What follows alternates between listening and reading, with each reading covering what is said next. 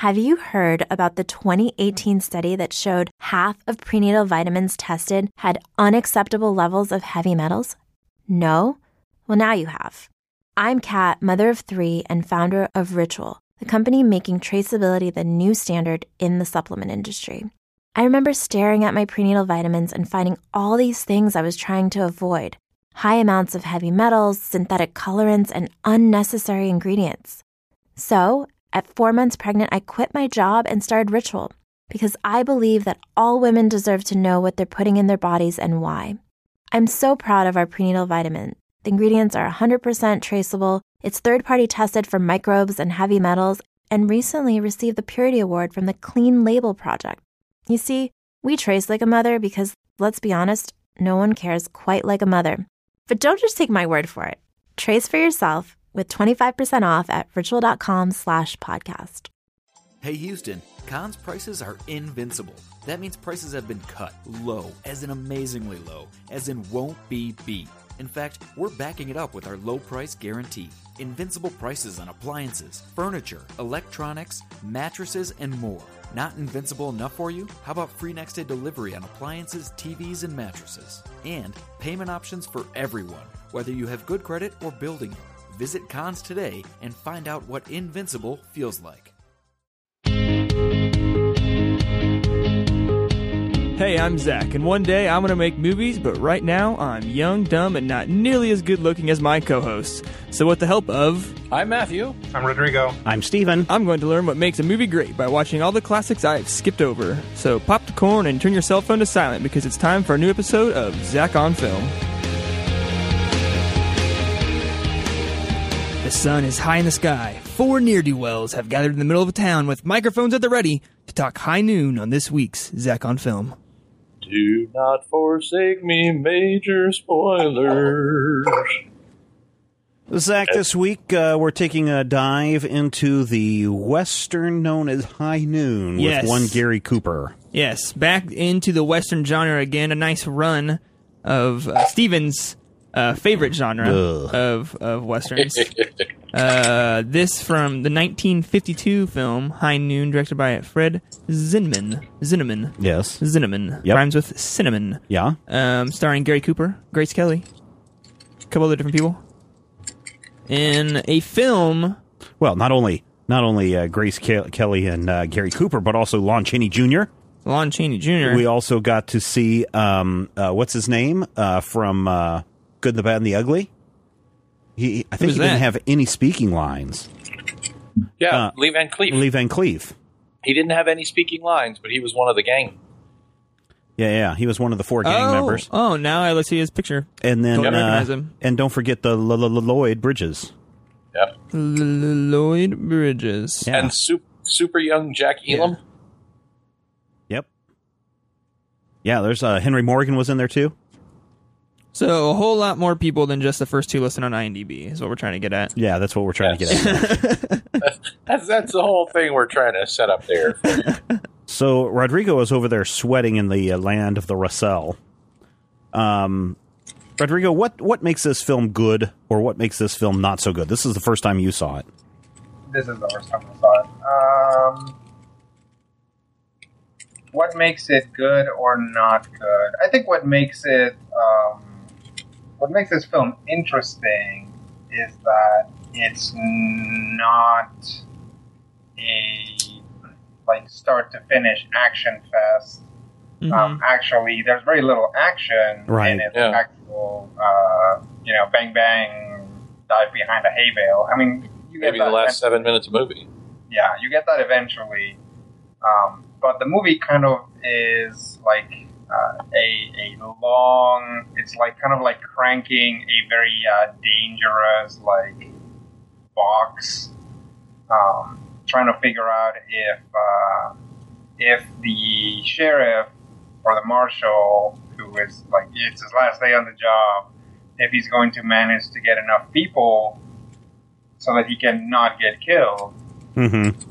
And you slowly see everyone he has ever helped turn his back on him, and then he's kind of all alone. Yeah, that's really interesting because before Gary Cooper became the the marshal, or the sheriff, I should say, the sheriff in the town. The town was like crazy town. People dying left and right. They even say, a decent woman and children couldn't walk down the street without being assaulted. Mm-hmm. And then he comes in, and over the course of 5+ years, he cleans up that town and has it all going, and everyone's like, yay for the sheriff. Yep. But he did it at the expense of making some people angry. Made an enemy.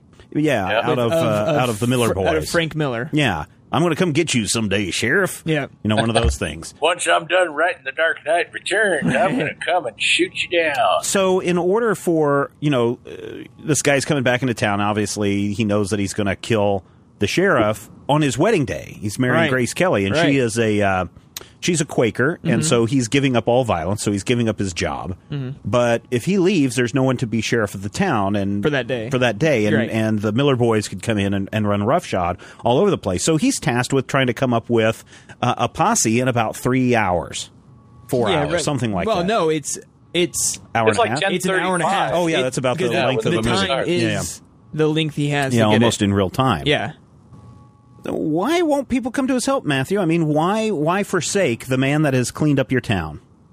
Well, there's actually a lot of reasons. I know that the one that first shows up is his usual primary deputy is mad because he was he was overlooked when they looked for a new marshal. Some of the people in the town are like, well, we paid him for years and this still happened. What have we been paying for? Everybody has their own rationalization and their own excuse of why they're not going to get involved. And it actually it's really deep, and it's a lot more complex and nuanced than I expect from a Western from like 1955. 52. Yeah. 52, yeah. Yeah, what I thought was interesting just about the story as a whole, I guess we'll just jump there really quick, because it felt like this didn't have to be a Western, that it wasn't Western genre super specific, like say The Searchers or something. Like you couldn't just throw that entire movie whole cloth into sci-fi and it would work. But I felt like if you took this and made it modern times, even almost the exact same wording for the entire movie, it'd still work. Besides if you just like remove train references to whatever. Right. Yeah. The shuttle to Omicron Theta 15. Sure. Well, what I find just so fascinating is the fact that the town is so divided on, well, do we help the sheriff or not? And you have some people that are like, hey, we were friends with the Miller boys, so don't expect any help from us. Get out of here. Then you've got other people who are like, well, let's think about this. And you have to have a whole political debate over, what's good or not so good. And if we help, then the Millers are just going to come after us too. Yeah, and that church scene was really interesting because it wasn't specifically just, oh, we don't want to help them because it's going to come up. It's all like super like the economics of even having a marshal. And then somebody tried to come in and tack on a rider to boost pig sales for the future. And then the next thing you know, someone wanted to protest that. It just became very political to the point where Gary Cooper's like, you know what? Screw all y'all. Yeah. I'm just going to take these guys on. I don't care if it costs me my marriage. I'm going to take these 4 guys on and do my job because it's my frickin' job. Technically, it's not. He's no longer the marshal at the time of the film. He picked the badge back up, and he's the only one willing to carry that badge. It is very interesting. I think him as a character study, I feel, out of all the Westerns we've watched in this last stretch, is almost the most interesting to me. Why? Because you never really get a grasp of why this one thing is so important. Well, why is it? Why do you think it is? Why do you think for him it's so important to be the sheriff? I don't. I think because I almost think it's more. I think his sense of having to do this one job comes from more than just being the sheriff of this town. That something it seemed went wrong in the whole proceeding of Frank Miller's case. That something was slightly off. And that he feels personal, like super personally attached to his one case. That something that Frank Miller did personally affected him super tight. Let's put it in this frame. You have done something really, really great and fantastic, sure. Zach. Let's just say that you have created the greatest film ever made. Awesome. Right? Yeah. And it's all in the works, and it's all ready to be, released, and everything's going good, but you are stepping down as head of the studio. Okay. Right? And they're talking about bringing in this other guy that used to be the head of the studio. Yeah. But he's not, because he doesn't like you, he's going to butcher this film, and this film is a masterpiece. He's not going to release it correctly. He's going to basically make it a piece of trash, and you've got a choice. You can wait until the board of directors comes in and votes in a new, better sheriff, or you can let this guy come in and ruin your life's work. What do you want to do? Stick around for another day or two? Yes. It's kind of a really complicated exaggeration, but essentially that. No. I think because I understand where you're coming from, and I think that it certainly is part of his mental dilemma of what he should be doing. Because I don't think he's ever firmly in the camp of I need to be here, and this is the smartest thing for me and my future and my wife. Because he leaves at first, and then he comes back, right? And then towards the end, he's about ready to leave town again. But then his deputy sheriff is calling him out on it, and eventually says he just needs to go. No, he doesn't. I don't think he ever wants to go. You don't think he ever wants to leave at that last scene when he's about ready to get on the horse? He and Lloyd get in a fight. You're right. Because Lloyd's trying to make him get out of town. Right. So, but right before Lloyd comes into the barn. Oh, I think he's just. Maybe it's crossing his mind. It felt like he wasn't 100%. I'm leaving now. He was contemplating. It didn't work out the way I thought it was going to. I thought I was going to get this really cool posse because everyone totally supports me. Right. And there won't be any shooting because we'll have so many guns. It would be insane for Miller to go up against us. But that didn't happen because people don't have your back like you think they do. And now I might die. And so parts in the movie I thought was this Kane? That's his name? Yeah. Kane is kind of I was gonna say kind of like a bastard at points of really putting his wife in danger to do this or threatening things. But then he comes around, and I think I'm on board with his decision to come back. Yeah, because I think I would be more on board if it seemed like taking out Frank Miller was better for the town in general from his perspective, and not like a personal vendetta of righting a wrong. That's to me what it felt like, that his motivation to going against Miller for most of the movie was a personal thing. Yeah, I don't think he ever went after, and Matthew, correct me if I'm wrong, I don't think he ever looked at the Millers as I'm going out as a revenge. I think it is out of sense of duty of I need to protect this town and make sure that they don't come back and turn it into what it used to be. I kind of feel like that too. I mean, it really feels like, especially the point where he's like, well, I want to get on the train. And he and his wife are in the wagon halfway out of town. I mean, they are off on their own, and then he's like, this is still my responsibility. When he comes back, he's like, we wouldn't get away from him, so I'd end up fighting him one way or the other, but it's my responsibility to take care of him. Even though somebody else is technically the marshal, he won't be there till tomorrow. It definitely feels like a man who is kind of driven by maybe an overwhelming sense of justice, to the point where he really can't help the fact that some part of him has to stay. He'd rather not stay in a lot of ways. Oh, yeah, I understand. I mean, he's got a brand new bride, a mail-order bride from what we gather. And, Grace Kelly is fine as an actress. But Rodrigo, I think probably what's really surprising is that we've got a really strong female character in the character Helen Ramirez. Yes. Yeah. So,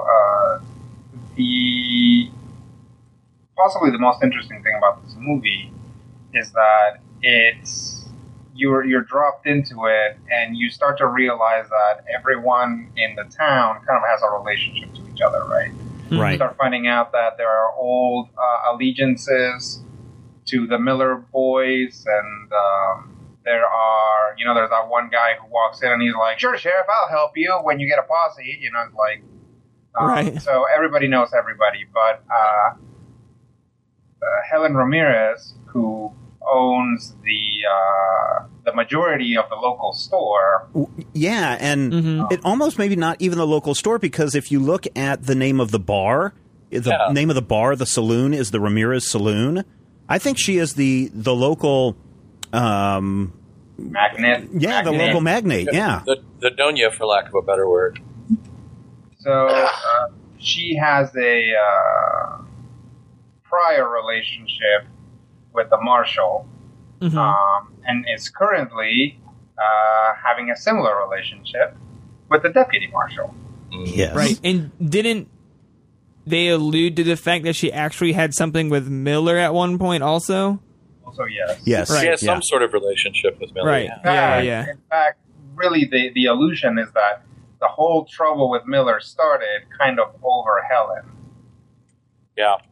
And that's an interesting take. I hadn't really thought about the fact that, Kane is leaving town. We're not sure what kind of time frame. Well, I guess she says they haven't spoken in a year. It kind of makes you wonder if Mrs. Ramirez isn't maybe more interested in protecting her stake than she is about having a boyfriend. I don't know.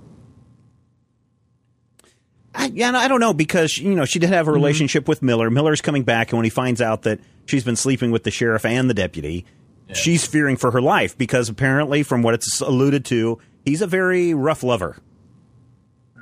But what I like about this is, here it's 1952, a time when you watch Leave It to Beaver, and it's pearl necklaces and stay home and make dinner and have that drink ready for when the husband comes home. And then you get introduced to Helen Ramirez, who's not only a woman who owns a majority of many of the businesses in town, but is also Hispanic. That's right. And I think that that's really kind of progressive for a movie that came out in 1952 and a story that came out at this time, but also not unrealistic from the actual time period and events that happened. Sure. And she certainly seems like the strongest willed character in the movie. In the whole town. Yeah, sure. I mean, there is something about, and I always do this during the movie. I'm like, okay, so there's this pretty girl, but my God, every time that woman is on screen, I cannot stop looking at her. She just she has this aura around her of, I control anything that I want to control, but screw you guys, I'm going home. Yeah. Throughout this whole film. It's like when Mrs. Ramirez says she's out, that's when I think this whole town is beyond saving for me. Well, she has enough clout and power throughout the town that she sends a dude to a middle of a church service and interrupts that and gets a guy to come up to her place so she can sell him things. Like, if she wants you, people will come. Yeah. She's probably the most powerful person in town. And I like that. I really, really like that. Yes, that's cool. The other thing that I find interesting is that there's a parallel between Marshal Will Kane and the HUAC committee, the House Un-American Activities Committee. Yeah, and if you're not familiar with this, Zach, this was back in the time where they were trying to root out communists wherever they could find them. Oh, one of those decades of American history. And during the Red Scare, many people in Hollywood who used to be affiliated with the Communist Party, because at one point the Communist Party was very big in the United States. Also, at one point, the Nazi Party was very popular in the United States. Yep. And so if you were any way associated with any Communist Party, you could be considered un-American. Sure. You could be somebody who could be undermining American interests around the world. You could be somebody who is a troublemaker. Sure. And so they were rooting out these people left and right. And it was to be honest, it was a witch hunt. Yeah. It was a terrible, absolutely. it was a terrible time for politics, because just by having a finger pointed at you and saying, Zach, you are one of those evil communists, Yep. that ruined your career. Sure. I mean, literally people could not get work. Now, there's some great stories, and I forget which one I heard recently, where someone was accused of being a communist and couldn't work. And yet this writer or this producer was hiring this writer under a different name for years because he wanted to make sure that this guy's career could continue. But this was a career ender. And the big thing was you had to come before the government, I forget the House, Un-American Activities some Committee. Weird committee. Yeah, it was led by what's his name? Joseph McCarthy. Joseph McCarthy. Mm-hmm. Dick Central. So, in order to kind of clear yourself and show that you were patriotic, mm-hmm.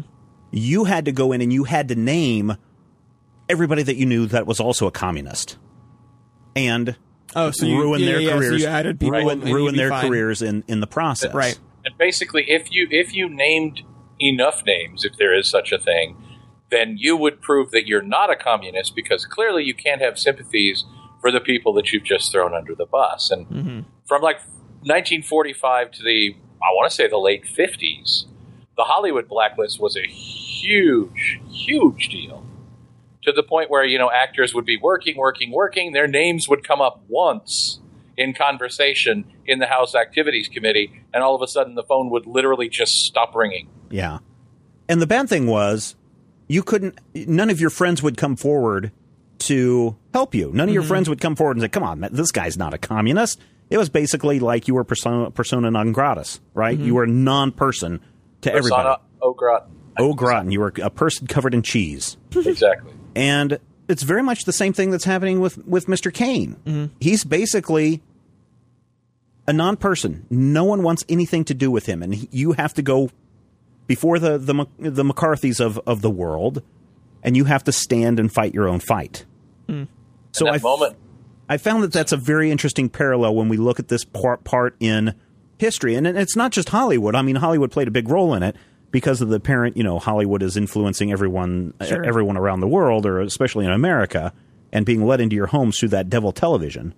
That Hollywood does get the light shown on it, also because they can control the media, over this era. And so I think it's very interesting that there's a kind of a parallel between Will Kane and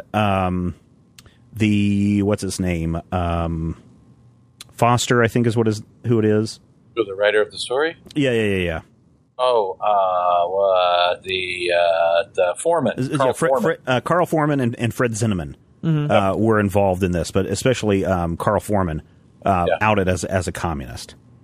And and he wasn't a communist. He was like communist 10 years prior. And I even think Lucille Ball at one point was a member of the Communist Party. I mean, there were a lot of people who were a member of the Communist Party back in the 1920s and 30s. Mm-hmm. Lloyd Bridges, who is in this movie, was what they called gray-listed not long after this. He wasn't blacklisted, where he never got work.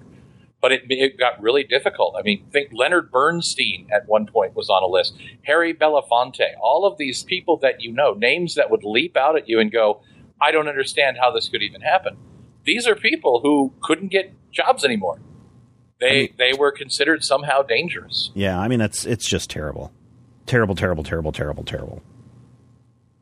So, how then, beyond just that, I mean, do you also see that parallel, Rodrigo?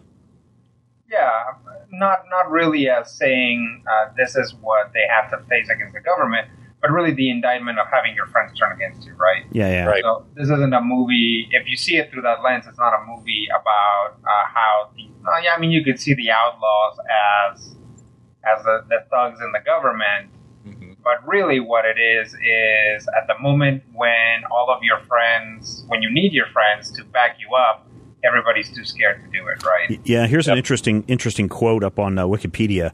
Actor John Wayne disliked the film because he felt it was an allegory for blacklisting, which he actively supported. In his Playboy interview in May 1971, Wayne stated he considered High Noon the most un-American thing I've ever seen in my whole life, and went on to say he would never regret having helped blacklist liberal screenwriter Carl Foreman from Hollywood. I didn't know that. That's very interesting, and it's super interesting because when Gary Cooper won the Oscar for Best Actor in a Leading Role, John Wayne accepted it on his behalf because Cooper wasn't at the ceremony. Right. Well, now, Cooper was not, he was, quote-unquote, a friendly witness to HUAC. Right. So he would go and testify. So he was Wayne was okay with, in his eyes, even though it was a part of the most un-American movie. Right. Well, mainly because you had Carl Foreman writing it, that communist, which is just crazy, man. But I mean that I think is kind of the elements of the time. That's the we use the word a lot, but that's the zeitgeist that this came out of. And it would kind of take a really paranoid worldview like that to create a movie like this. This is a movie that it requires a world where people come in and go, ooh, this feels familiar. I can connect to this paranoia, this overarching thought of, whose side am I on? Should I team up with you or should I follow up with you? What's going to happen? That's part of the reason why this movie even exists. Yes, exactly. And so for our movie for next time, we're going to take a look at Rio Bravo, because it was done by Howard Hawks and John Wayne. And Hawks says that I made Rio Bravo because I didn't like High Noon. Yep. I didn't want a town marshal running around scared like a chicken. I wanted to show a man's man.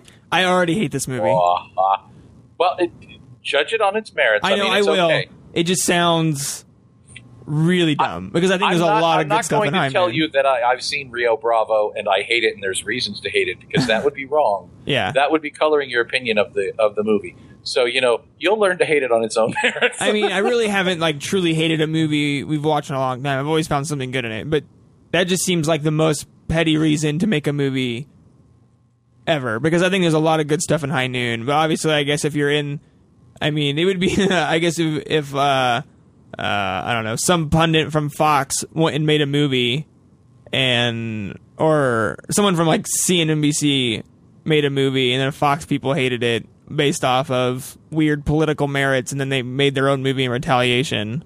That's kind of what it feels like they're doing with or just because, I mean, I know some people out there don't like Adam Carolla. I like Adam Carolla. Mm-hmm. I oftentimes agree with many of his views, not all of them, but he oftentimes is asked to be on what's that crazy guy's name on Bill O'Reilly. He's often asked to be. How the frick did we know that? But he's often asked to be, and I know many people out there probably like Bill O'Reilly, and that's fine. My dad loves Bill O'Reilly. But he's often asked to be a guest on Bill O'Reilly, and because he's often on Bill O'Reilly giving his views on a topic, people automatically align him with ultra-conservative. Sure. And he's really not. And so it's interesting that just because you are within 6 degrees of separation of someone, mm-hmm. that suddenly you have that same belief system of that person, mm-hmm, mm-hmm. which I find very interesting. And just because you're associated with this film, somehow you're wrong. Right. So what are the good things in this movie, Zach? Well, one, things that you like. I really enjoyed the whole framing of the movie based on it. It essentially happens in real time. Like, we start an hour and a half, well, give or take, almost about an hour and a half until noon. And this movie runs about an hour and a half. So it's not like one of those movies where they have 5 minutes to get to the bomb, and that whole sequence is 25 minutes long, which is fine if you understand editing and the manipulation of time, and it's constructed in a way that makes, in weird editing terms, logical sense for it to take that long. Yeah. But it's not something you see very many movies do. There's usually an elongation of time, or a compression of time of multiple days are turned into 2 hours, or years are turned into 2 hours. Very rarely, I feel like, do we even get really rarely do we get a whole movie that essentially happens in real time. So I thought that was very interesting. I thought that they did a lot of great sequences within that, especially right before noon, where you had a lot of, you went back and saw all the people in the town, and reflecting on like, oh, it's about noon, and you get shots a lot of the clock, and then you finally hit the noon, and you wait like 3 beats, and then you get the train whistle. Yeah. So that was really nice. The train whistle coming in that late surprised me too, because I'm like really, really tense, and then it's like silence, silence, beautiful. Yeah, because now that I mean, we've all watched a lot of movies. You kind of think, and something like this, like, oh, wouldn't it be crazy if the train just never showed up? Like, where would they take the story at that point? Which is weird things I think people will think about when they watch enough movies. Is like, oh, will they just like stick to it, or will they just go some completely off the ball, like normal life scenario? Your plane is delayed 3 hours thing. Like, will the train really show up at like 3, and they're all just like sitting around for 3 hours, not knowing what to do? But that was a really just an amazingly well put together sequence waiting for the train.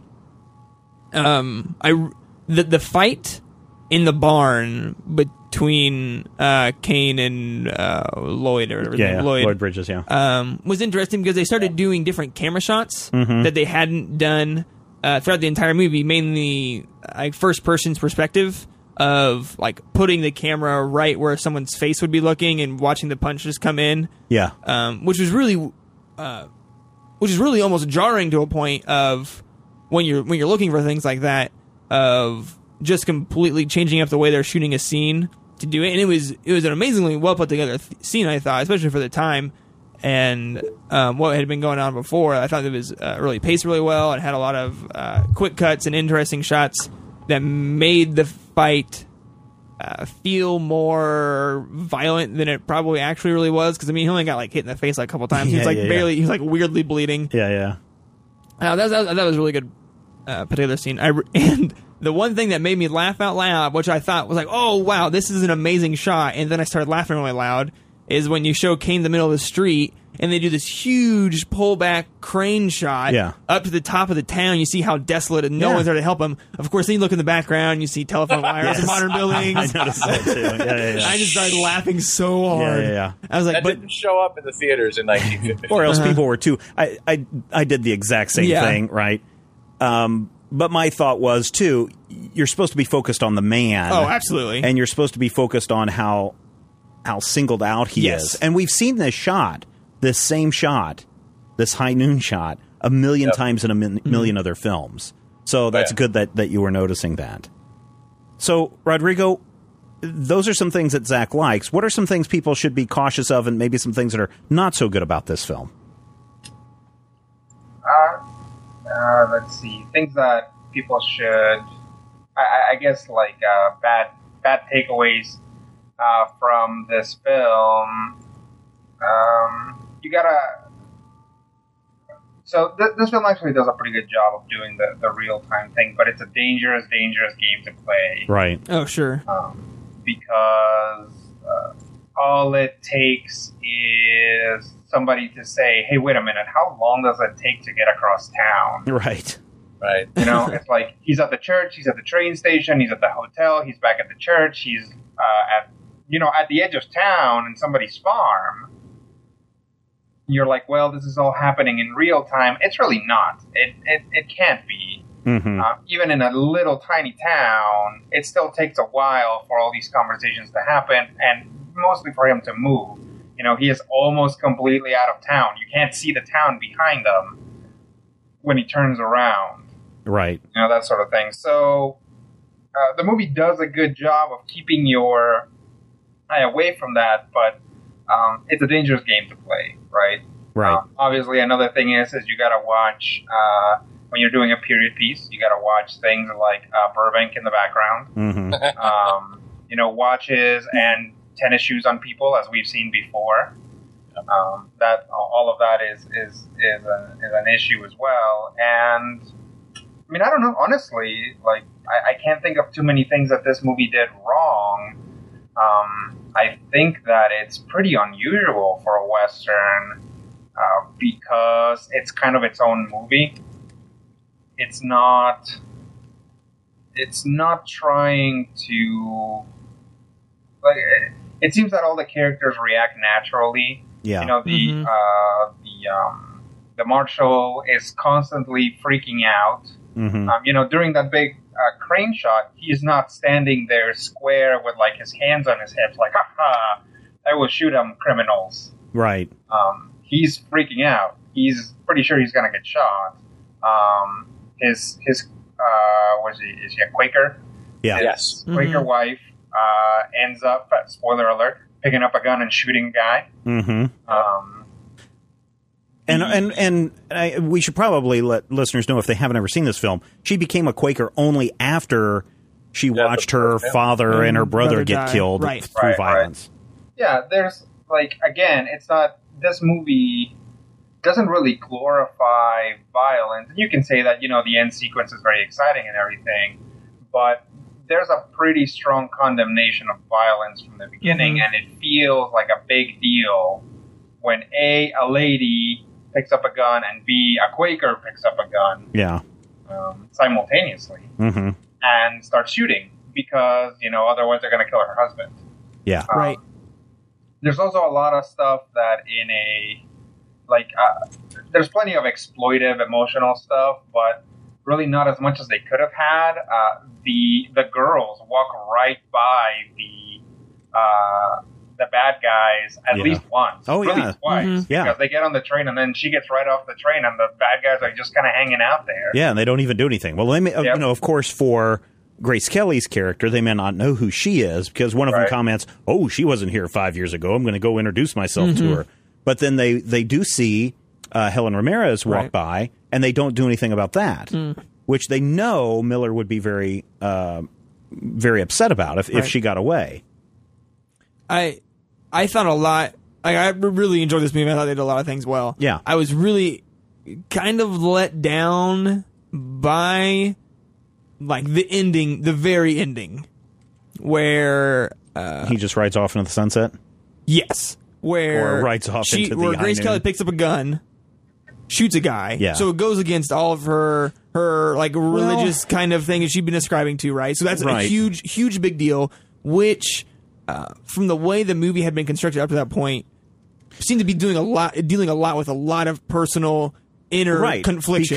Because a lot of people in the town and Grace Kelly's character were hiding behind religion as a reason not to get involved. I mean, the preacher in the church was basically like, "Hey, this is not my fight. My congregation, you shouldn't be involved in this. This is something that goes on. We shouldn't be killing one another. Blah blah blah blah blah." Right. And the Quaker in Grace Kelly's character is like, "No, we don't do any religion." And then when it does push comes to shove, religion gets shoved to the side in favor of saving somebody that she loves. So I find that character moment fascinating, and I thought they might delve into that. Not let's kill 3 people, leave them in the street, have everyone in the town rush out. So they were all watching this the entire time. Yeah, they were. Watch him drop a badge, and then not say a single word, and just get in the thing and ride out. It's basically like, I've done my job. Screw you guys, I'm out of here. Yeah. I think that was the most interesting thing that I thought, too, was that no one came up to shake the sheriff's hand to say, "Good job, Sheriff, you did your job." He was just like, "F you all, my job's done, I'm gone." I'm kind of fine with that, but I really wanted to see, so what's Grace Kelly thinking right now? Like, she has to be super messed up in the head right now. Yeah. Like, that's what I wanted to see. He's saying they didn't deal with that on Grace Kelly's part. She basically, everything that she had been saying from the beginning, she's like, "Nope, let's just get out of here. Get out of here. They'll never find us. There's no reason to fight. This is not your fight anymore. We don't have to fight. There's no reason to fight." Now she's fighting. Yeah. And they give it no treatment at the end. And I think that's a good example of how, even though this movie is really wildly progressive, maybe a lot of that was, in fact, I'm pretty sure a lot of that wasn't a deliberate attempt to be progressive, but rather an attempt to have interesting characters. Yeah. Which then gets shoved aside for the personal arc of the main character, right? So, probably the most interesting thing that happens is a Quaker picks up a gun and shoots a guy, kills him. That's, you can make a movie around that. You can rewrite this movie so that she's the main character, and her arc is probably actually more interesting. Oh yeah, if you go back and do another movie based around her character, you could do some, especially if you do like Modern Times, where you played with past, present, future, or past and present at least, and like flashback to that, like start with that scene. And then you go with her and her husband out trying to deal with, trying to be married after they were married for an hour and got in a huge fight. Essentially, we're just going to leave each other, and then now they're back together in the whole day, and you flash back to her dad and her brother dying and stuff. The way that this movie should have ended is the town comes up to the sheriff. He takes his star and he throws it in the ground. He goes to put his hand on the small of the back of his wife to get her on the wagon, and she slaps it away and walks to the train station. Yeah, sure. Right? It's like nobody gets what they wanted. It's like the bad guys are dead, the town is safe, but everyone lost. Mm-hmm. Sure. Mm-hmm. Yeah, that would have been. I would have been totally fine with that ending, but since like they end up together, I wanted like a really super boring 20 minutes of them delving into her emotions of Just what like- she just did. yeah, Like it wouldn't have worked like at all. But I 10 really minutes wanted of it. that. This marriage is over in about a year. Yeah. 10 minutes of that is just angry silence. Yeah. Mm-hmm. I don't know. I like this movie. Oh no! Don't get me wrong. I really do like this movie, and I was super surprised. One, because it's a short western, Yeah. and it does a lot of really good things with. I mean, really all around, I thought it did a lot of things really well with plot and story and camera in the technical side.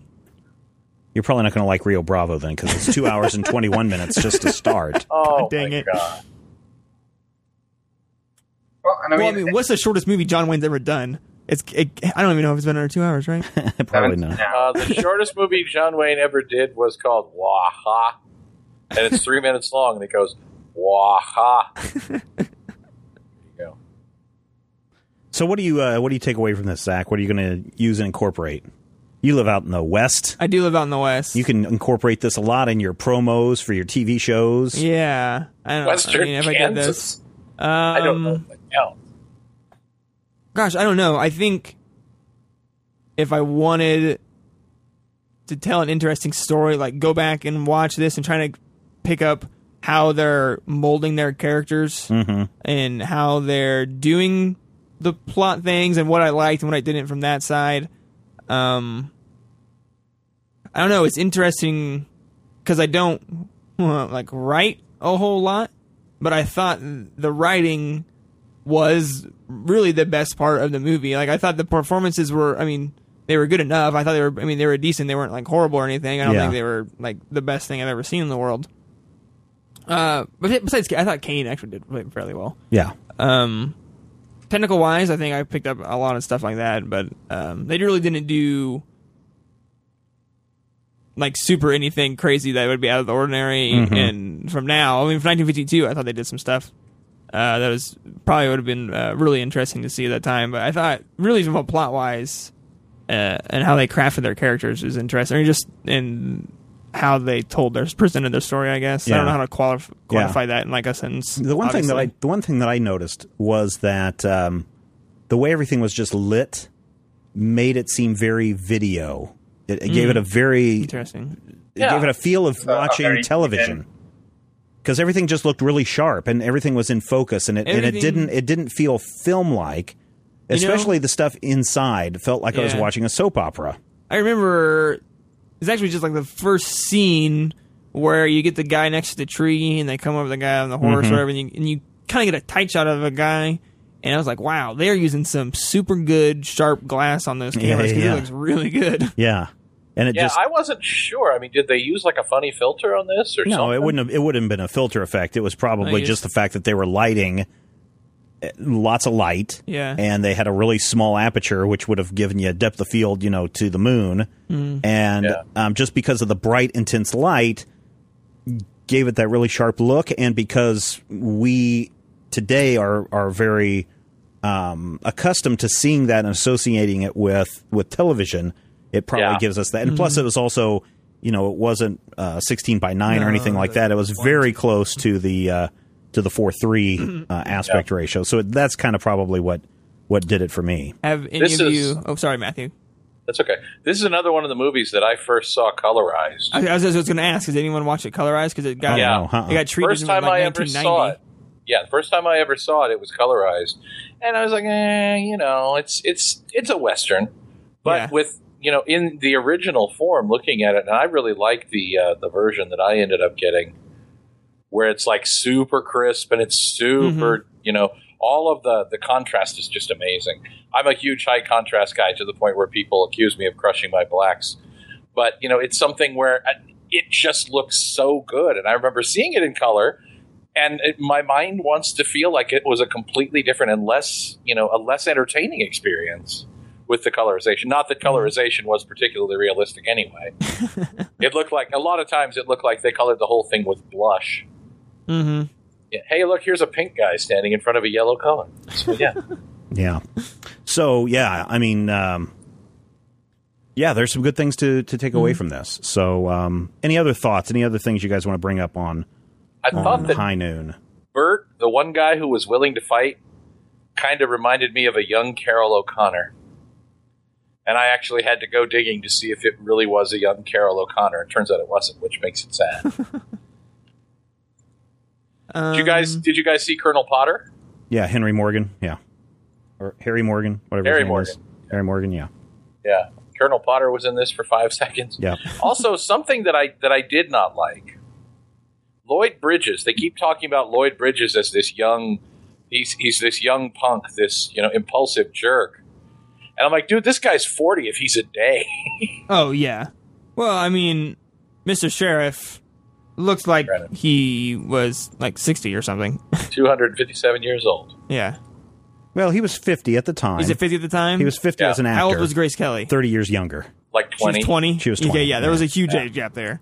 Well, but I mean, that's also not uncommon.